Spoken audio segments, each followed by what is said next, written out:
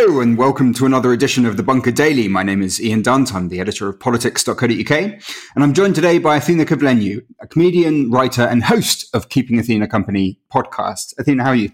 I'm very well, thank you. I know I'm not supposed to be well. I'm supposed to be not coping with it all, but staying home's great. Like, what's the problem, guys? You don't have to leave the house. This is great. There are things that I miss, obviously. I'm getting corona weight and all kinds of, there are things that I'd like to change, but generally I'm used to it now. I adapted very quickly to not having to leave the house. A bit too quickly, if I'm honest. Your podcast is basically based on sort of bringing people over to talk to you because you've got a young baby and they're supposed to keep you sane. I mean, is it actually sort of weirdly helpful to have a young baby right now? And that it's not exactly the most sociable time of people's lives anyway, the first couple of years. So it's sort of kind of came in at the right moment. It's massively helpful. And then there's a lot of propaganda out there that parents putting out, like, these kids, they're terrible, there's food on the couch, they scream, they don't sleep, they're bloody great. Honestly, they are an infinite distraction from everything. I don't tune into these silly little daily briefings anymore. I don't need, I've got better things to do. I've got stickle brick to build, I've got mega blocks to build, we've got a little sand table, so now we're doing like little tortoise sandcastle things. It's great having kids. And my one is, everyone says, oh, it's a good age for a kid, but my one's 19 months, so it's a great age because she can't quite talk, but she can say random words, a bit like Boris. Do you know what I mean? Bubbles, carrots. So it's really lovely, and it's genuinely. This is a time when most parents obviously are back at work, so you dump your child in some stranger's house or wherever you dump them, and they stay there all day, and you pick them up and you put some food in their mouths and you stick them in their bed, and that doesn't feel like parenting at all. So I get all this time back that I would otherwise have lost because I'd have been out of the house. So I'm trying to enjoy that as much as possible, whilst also appreciating that I probably should be doing more work and not enjoying it so much. How do you find the whole Zoom socializing thing? Like it sort of feels like a reassuring but ultimately false version of the thing that you're after. Or that's how it feels to me. I mean, do you find it more? I've got a rule. I won't socialise on Zoom. I'll do a work meeting. I'm not doing these quizzes. I'm not hanging out. If I want to talk to you, I'll call you. But before lockdown, if I wanted to speak to someone, I would call them. I didn't have to see them, right? No one needs to see me. If you want to catch up, we can do it on the phone or via WhatsApp messages, and that was fine before. So I don't know why we're all of a sudden meeting socially on Zoom when we never... I personally, I'm probably objecting a bit too violently against this. It's not that big a deal. You just don't want to get changed and put on like proper adult clothes. You just are not having it. It's just most cameras will require the use of makeup. It's just how it is, and I can't be. If I'm in a house, I don't want to put a layer of makeup on. And I'm also zooming a lot for my actual job, so it's just. And I don't know why, but I've always found video conferencing quite tiring anyway. So having to do it as a normal thing is even more tiring. So when someone is like, yeah, let's do a virtual pub, I think, shove that up your ass. I'd rather just watch. I don't want to do a virtual pub. I can't think of anything worse.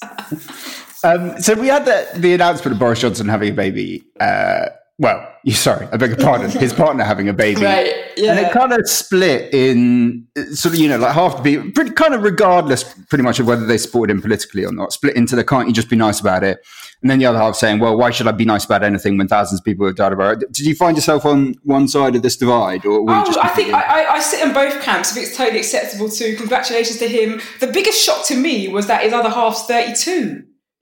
She's a child. When I was 32, I was a child. Literally, Arrested Development. These days, when I was 32 in 2011, and I was really immature. So imagine what 32-year-olds are like now.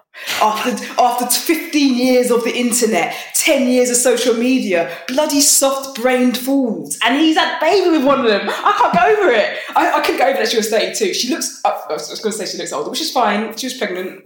She's supposed to get the glow, but she didn't. You might have to cut this out. No, so I didn't. Anyway, wasn't aware of her age. So that's when that blew everything out the water for me. I didn't care about the gender or the name. I was like, wow, I had no idea. And even that was interesting because you'd think we'd have made a bigger deal out of that, right? And maybe we did, and it passed me by. No, we didn't. No. You can congratulate the guy and still call him a cunt. I think it's very. Can I say? Yeah, can I say that? Yeah, you can say congratulations, but I don't like you. I think that's fair. I mean, if you're going to write a message of congratulations to him, would you call him a cunt in the same message, or would you at least leave like some kind of pause between the two? Listen, I wouldn't have put it beyond him to have timed conceiving a child to give himself an extended Easter break. I genuinely believe this. Like, he thought, let me knock you up now, and then by the time the long bank holiday weekend's done, I'll be on paternity leave. Well, this is all fucked up for him, hasn't it? So so I'm glad about that. But everything with Boris is so, they induced that child. Do you know what I mean? It's just, he's an extraordinary man, and I can't wait. I hope I'm still around in 50 years' time for all the papers to be declassified so we can really understand what the fuck he's been up to. Yeah, he had a baby. Congratulations to him and his partner and their families, because babies are wonderful. But he is a politician and he's chosen to come back to work. So that means he is game. He's fair game. He's come back to work. So he's on duty. So we can call him a cunt. Yeah, you're definitely allowed to do that.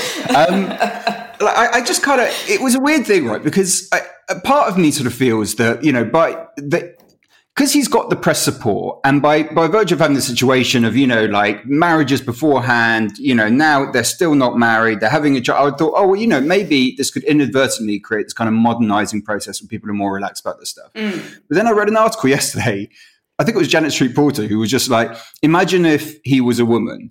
And he was like, you know, doesn't know how many kids, comes out of one relationship, he's in another. He's like, would we have the same reaction? And the only answer you could have to that is like, no, we probably wouldn't. Listen, imagine if he was black.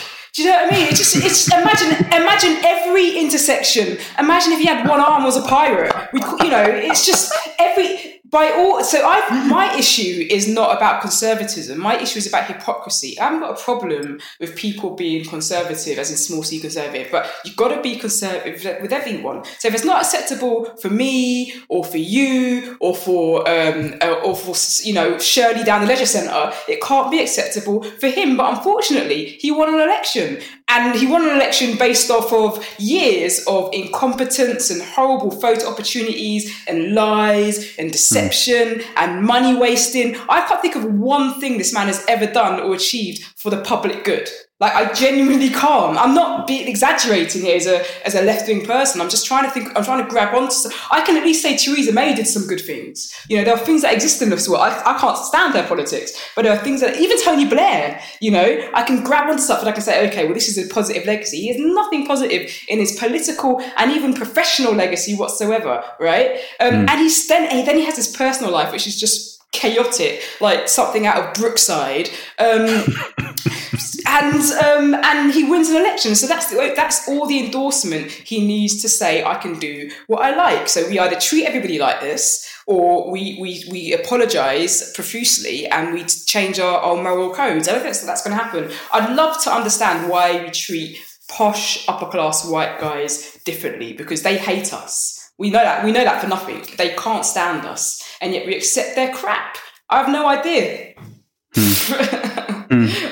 Anyway, this stuff today with Captain Tom Moore was starting to feel a little bit strange. Yes. Like it was, because you could sort of see, like, the news producers will sort of sit there going, like, well, okay, you know, it's a nice, heartwarming story. You know, it's personal. You know, you can see why they might think that people want to hear it, but it sort of reached this point of, like, it was like news fetish by the end. Like, he'd been turned into, like, the glorious hero to save us all from COVID. I feel sorry for him now, because the poor guy just wanted to do something nice, and it's beautiful man, and it's a lovely story. And a lot of people are saying he's been politicised. This is absolutely not about politicisation. This is about news editors not having fuck all to write about, not knowing what to do. Okay, well, let's get primary kids around the country to sing to him. Yeah, that'll burn up half an hour in the morning. And this is just very poor news editorial decisions, and there's nothing else going on. I feel like setting fire to something just to get something else on the news, because it's just something innocuous that we don't need. Nothing important, and with no one's around. But like there's responsible maintain arson. social distancing while you committed arson. That's reassuring to me. But I want, it's just there's this guy and he's gone viral and we all know him, and the news is thirsty for feel good stories, and I just want someone around him to say no. I don't want to fly by. He had a flyby, planes. It's like, come off it. Like, it's lovely. I love that I know his name. I want to celebrate him, but I don't want to make him the face of something that actually isn't that great. And the NHS has relied on charity for decades. It isn't new, and it's about time we started saying, hold on a minute, NHS trusts are also charitable trusts. Why is this? And let's have that conversation. There's quite a lot of flybys going on at the moment. I mean, there was politicians suggesting we need to get the red arrows out for the clap the carers thing, where you just sort of think, like, really, is this exactly how a politician should be spending their time right now, just dreaming about the red arrows? It's just all getting jingoistic, isn't it? And propaganda, and I just think that the situation, if I was a carer, I would probably say that's great, but are they going to drop some gloves whilst they fly over my home? Any masks coming down, little care packages? What I want to see, bizarrely enough, what I want to see sounds horribly like what David Cameron went to see in 2010, which is a bit more community-minded activity that does the work on the ground with his big society. Oh wow! I was not expecting the resurgence of the big society. Right. I wasn't expecting you to say it. That's for sure. In the age of lockdown, when we are really struggling to provide services for people because a lot of these services can't operate with social distancing, with the rules that come with social distancing, what we actually need is people on the ground who live very close to people who need this kind of assistance helping out. This actually, now's the time we need the public to run the libraries, or now's the time we need people to and actually they did that volunteering thing where you could sign up and get involved in delivering things to older people and stuff. But in terms of flybys and clapping and God knows what, unicycling and tap dancing and all this stuff, I feel like it's all it can all very easily, too easily become a distraction, and a lot of things can happen underneath our nose that are nefarious, and we don't see it because we're juggling for the NHS. And so we should keep an eye on the government, definitely, whilst we're doing all the celebratory palaver. How do you think it's going to mix up with the VE Day celebrations? That's like May 8th. I've never really been keen on these street party things. They started with the Jubilee. Do you remember that? We never used to do these things before. And then there was a Jubilee and everyone had a street party and everyone thought it was a really good idea to sit outside and eat cheese head chokes and God knows what. And, I'm the kind of person, if I leave my house and I see a long kind of trestle table with food, I don't see food. I see 30 kitchens. But I don't know if you wash your hands. I don't know if you wear a hairnet. Like, I'm not necessarily keen on that. I can't have no fun, as you probably can tell. Community stuff is great and I love it, but I do think it's nice actually. But with VE Day celebrations, it's all just so forced, and it's never proper. We never properly celebrate what World War II was about. We never talk about the Commonwealth, or we never talk about the full picture. We just take snapshots of it and we say, isn't this great? And I'm more interested in the stuff they choose not to highlight. That interests me. In many ways, it's forced bonhomie. That's what I don't like about it. It's just, if it didn't happen, I'm telling you, it would pass us by. It really would. So do we care?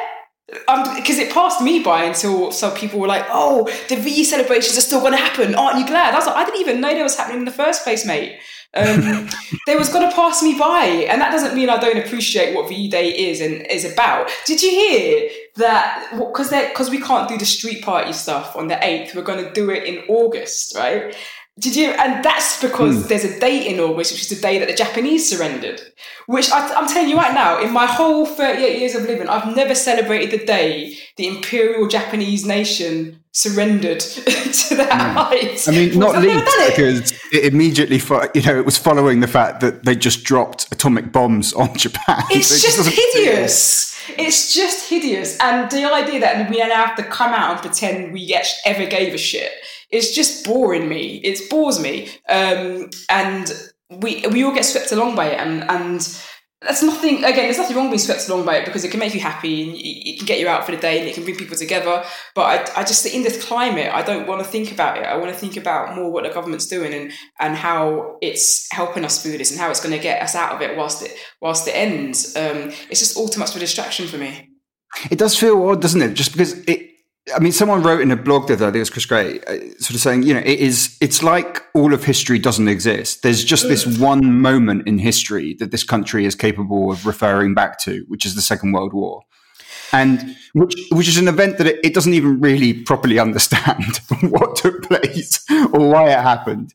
And it sort of becomes this weirdly oppressive thing, even though I've read quite a lot about the Second World War. I mean, it's like there's no taking away from the severity of it or Britain's behaviour, but because it seems to be the only part of history that we talk about, and because it's then used as a metaphor for so much of our politics, it was used relentlessly during Brexit and incessantly during the COVID crisis, where it seems like the only metaphor that's ever used is war in general, and usually quite specifically the Second World War, that the combination of it with our current situation kind of makes me a little bit wary, to be honest. It's Orwellian. It's completely Orwellian, and it's subtly done to make it feel unpatriotic to object to things. That's all it is. By tying things that have nothing to do with the war to the war, which I think sadly I learned quite a lot about World War II when I was at school. I don't know if that's the case anymore. And I know once Neil Ferguson got his hands on the curriculum, I'm sure that a lot more got swept under the car. I mean, literally, his curriculum was actually white people are great, A star. You got an A. So it's that's it, all of his books in a nutshell. They deserve to die. They didn't have electricity. That's his history. It's ludicrous. And I'm not misinterpreting his history. I'm sorry. This is actually this is literally what I boil it all down to. Anyway, going back to the point I'm trying to make. Yes, we get the language of World War II into the lexicon of things that have nothing to do with war to make it feel unpatriotic, to criticise the government whilst they're doing said things. So, for example, fighting COVID-19, it's Orwellian. Or just lazy speechwriting. Boris probably doesn't know any other way to speak. Sometimes we give these people too much credit. This is probably just how he speaks, and this is how he was brought up. He knows no other way. It's not even just. I mean, I was noticing Keir Starmer used a similar metaphor. The front line is always like the classic metaphor to use, and it's such a strangely deceptive metaphor because this is the exact opposite of that. I mean, it's sort of more disturbing than that because you can't see the thing that gets you. And in fact, this week's been rainy, but when it's sunny and I have to go to the shop to get something, I find it really hard to believe that there's a thing out there that can harm me, that I can't see, that would impact later. And so I sort of, even on just like a really sort of practical, basic level, I find it like quite an unhelpful metaphor for them to use. It's a rubbish metaphor. And the other thing is when you're in the front line in a war, you join the army and you understand that if you go to war, you're going to be on a front line facing an enemy. When you become a courier for the NHS or a doctor or a nurse, you just want to go to work, do your x-rays and go home. You're not on a front line. Do you know, I don't want anyone who's got done 6 years of medical school on the front line. You know how much drinking they do in medical school? They ain't fit for war. It's ludicrous. And I think it positioning these individuals in this way is actually quite dangerous because it takes away quite a lot of agency from them. What if they don't want to go to work? What if they're saying it's not safe and I don't want to work where it's not safe? Well, you got to. You're on the front line. They did not sign up to be on the front line. I genuinely even though we talk about PPE a lot, and by the way, as a project manager who worked in construction, I'm ecstatic PPE is now in the mainstream language. Like every day I wake up and I'm like, oh, PPE is wonderful. Because I'm meandering here, but I never, even though I worked construction, I didn't know anything about building, but whenever I got the opportunity to wear PPE, it was the best day of my life. Hats, hard toe shoes, high-vis jackets. I'd feel like Bob the Builder for a day. It was great. But anyway, this PPE thing is just a fucking disaster. How did we know that this thing that spreads as quickly as colds and flu, that can kill people, that we knew people would need to treat these individuals? How dare we send them to work without adequate protection? I've seen people, not personally firsthand, but in the fight against Ebola, for example, there was never a PPE issue. Do you know what I mean? When we were talking about issues that affected tropical countries, in particular in West Africa, we weren't saying, oh my God, they don't have enough PPE. So why is it that other countries who have faced these issues before seem to be able to deal with much more deadly viruses, and we weren't able to do that? And every day I read something that is further and further damning to the government. I just don't think it's that hard to send everyone who needs wet gloves, overalls, and visors. These are inexpensive pieces. If we're bailing out businesses all over the country, left, right, and centre, we can afford to do that. Surely we can afford to send these people. Get the army involved. It's a logistical thing, right? If it's a logistical thing, get the army involved. Make the stuff and send it to people. The Daily Mail managed it. Did you see that? The Daily Mail got a shipment of some stuff from China and sent to some nurses. I mean, fair play to them, I can't stand that publication, obviously, but I think it demonstrates something that make the order, send it to where it's needed. Is there anything the government has done over the last sort of couple of months that you think actually worked quite well? When Boris I'm not trying to do the BBC sitting on the fence thing, by the way. You're right to ask that question. And like I said, when Boris got sick, it was almost comforting to see that everyone was as incompetent as he was. It was almost comforting, and I just because it was just for my own entertainment, really. Dominic Raab, has the term "rabbit in your headlights" been more apt than when he got to do that? And I just love the theatre of it. I love it when they ship out Priti Patel on a Saturday, because no one's watching on Saturday. And we don't this Ice Queen just defrosting in front of us, sweating because she has no emotional capacity whatsoever. It's lovely to see people who you had an idea about. Like this is my opinion of Matt Hancock. This is my opinion of Dominic Raab. This is my opinion of Priti Patel. And those opinions are absolutely rock solid correct. Like, guys, you can judge people based on your first impressions. It's a circus, and we are paying the price for Boris Johnson building a team around him based on kind of sycophancy and. I don't know, not on competence. We know it wasn't on competence because he got rid of Sajid Javid, who, as far as, again, not in agreement with his politics, but I tell you something, I would rather he was Home Secretary right now. I really would. And it's just, Priti Patel is Home Secretary, right? She's about to be done for gross misconduct. She's nowhere to be seen except for, like I said, on the days that no one's watching telly. It's just the Home Secretary. This is her turf. This is exactly what she needs to be dealing with. And they've got no idea. For me, the real shame is Matt Hancock. I mean, why we put unqualified and inexperienced people in the most senior positions in our country? We have to do something about the way there doesn't seem to be any kind of interview process. It's like Premier League clubs appointing David Moyes or he's shit. Stop doing it. Like, these people are useless. Isn't there an application form? Isn't there a CV? It's maddening. So yeah, Boris Johnson getting sick was probably the best thing he's done.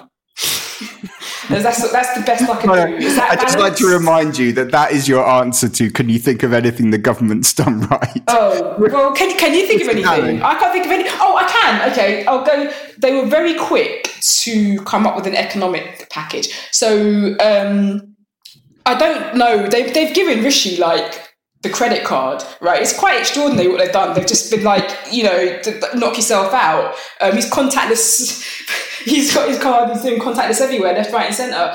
I feel like the real problem now, bizarrely enough, there's probably too much stimulus, and I feel like a more measured approach might have been needed, because they were just like Oprah. You get a stimulus. You get a loan. You get a loan. Because they were like, oh my God, we're going to do something, and they panicked. And I think on reflection, we're all going to pay for that panic in the future. I'm not saying, by the way, they shouldn't have done that, but maybe, for example, I really think they should have sat down and considered universal basic income. I think that was a real mistake, because the furloughing scheme and the loan scheme and the self-employed schemes, they're missing out so many people, when the people that are missed out are complaining. Like, okay, we'll do a different scheme for you. And then some other people are missed out. Okay, we'll do a different scheme for you. And some other people are missed out. Do universal basic income. We're all impacted.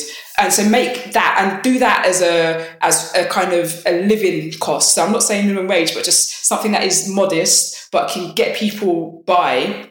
That probably would have been a better, more cost-effective way of getting people financially through this time. So this generosity was a good thing, but I think on reflection, do you know when you're trying to, I don't have teenage kids, but sometimes I imagine when my child's a teenager, if she's annoying me, I'll just reach into my bag, pull out some money and just give it to her, tell her to go away. And I feel like that's what the government did with us. They were like, okay, look, we've got to do something. Here's loads of money. And yeah, in a few years' time, we're going to be paying back for a long time. So I wish they'd thought about sustainability. How's things in the world of comedy? I know, you do stand up, you do writing for the radio, you do performance on, you sort of cover all of the bases. I presume in terms of writing for radio, performing radio, all of that's fine, but the stand up aspect, that just must be in like terrible trouble. It is. I'm very fortunate. I started concentrating on scripted comedy and writing almost a year and a half ago. So I've got to a stage where I've got a bit of work on with that. If you're a full-time stand-up comedian, and if you're a full-time performer of any kind, if you're an actor or singer or anything like that, it's really difficult. I can't tell you what my peers. Well, I can tell you what peers are going through. They had a job, now they don't. It's as simple as that. And the sad thing, and that's something that we really have to consider, is that when it comes down to a phased return to reopening the economy, I know that we're going to be the last people. That stand-up clubs are just petri dishes, It's just, there was nothing about the environment of a stand-up comedy club that lends itself to wanting to revisit that environment in the post-corona world until you've got a vaccine, for example, until the cases go down to whatever they need to go down to for this to be considered to over with. And I guess it's 0 cases because it spread so quickly and it's so devastating. So it's a worry. There's a lot of Zoom stand-up going on. There's a lot of online stand-up. There's a lot of Instagram stand-up, and I'm trying to do it. And people are kindly donating via Ko-Fi and PayPal and things like that. But nothing compares to 500 people in the comedy store or whatever, each paying 25 quid each. Imagine what comedians make from that. So it's horrible. And I feel for stand-up comedians who are just straight. This is what I do. I go up, I stand on the stage in front of people and I tell jokes, because the one thing that's going to take a long time to return to normal is getting lots of people to come together and commune. It's a problem. I don't have anything happy to say about this. It even feels, even on the stuff that you do here, I was listening to the news, which you write for the News Quiz actually. And the same with Have I Got News for You? And the same with, a couple of other programs I've heard where the absence of studio laughter really does sort of distance you from what you're listening to. The stuff is still funny, but I hadn't realized how reliant I was on that sound to sort of, So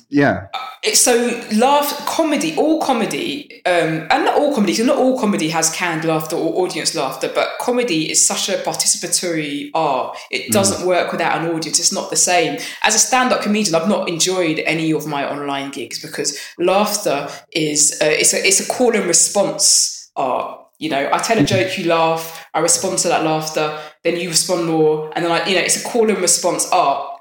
And you're absolutely right. I write for News Quiz and News Jack, and it's just you write something funny, and you don't get the laughter that you would normally get from the audience in radio theatre, and you don't get that shot of endorphins. And if I'm at the writer and I'm not getting that, you do wonder if people listening at home get that it was funny, because laughter is also a cue that something's funny. Like, funny is a really weird science. It's not like something's funny and it makes you laugh. What happens is something's funny, it makes someone else laugh, and then the penny drops in your head, right? And then you laugh, and it becomes a communal experience. And yeah, having laughter around your words is so important to that. It's I've not enjoyed Have I Got News For You that much. I think I'm allowed to say that because women don't write for that show anyway, so it's fine.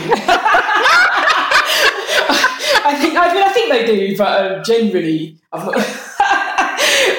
You can keep that in. I don't mind. It's a joke.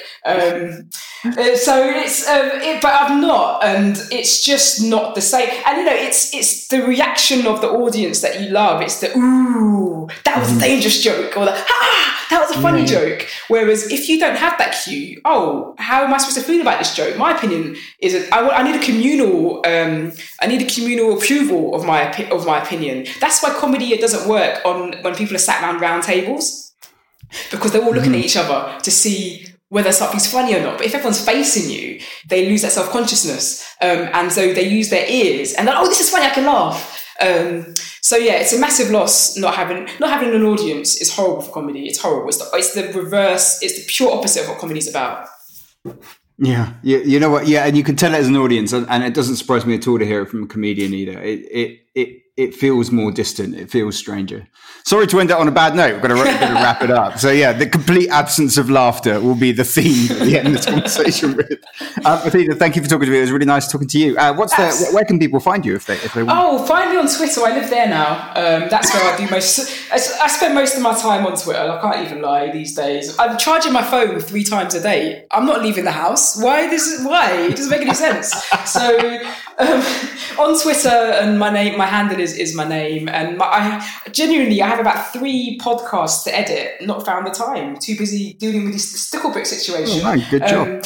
Yeah, so I do have a podcast. So my podcast is called Keeping Athena Company, and I'm on Twitter. So come say hi. It'd be lovely. Thank you very much. That was the latest Bunker Daily. We'll be back early next week, and we'll have our full-length show on Tuesday.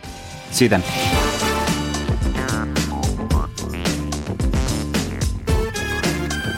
Bunker Daily was presented by Ian Dunt and produced by Andrew Harrison. Jacob Archbold was the assistant producer, and audio production was by me, Alex Rees. The Bunker Daily is a Podmasters production.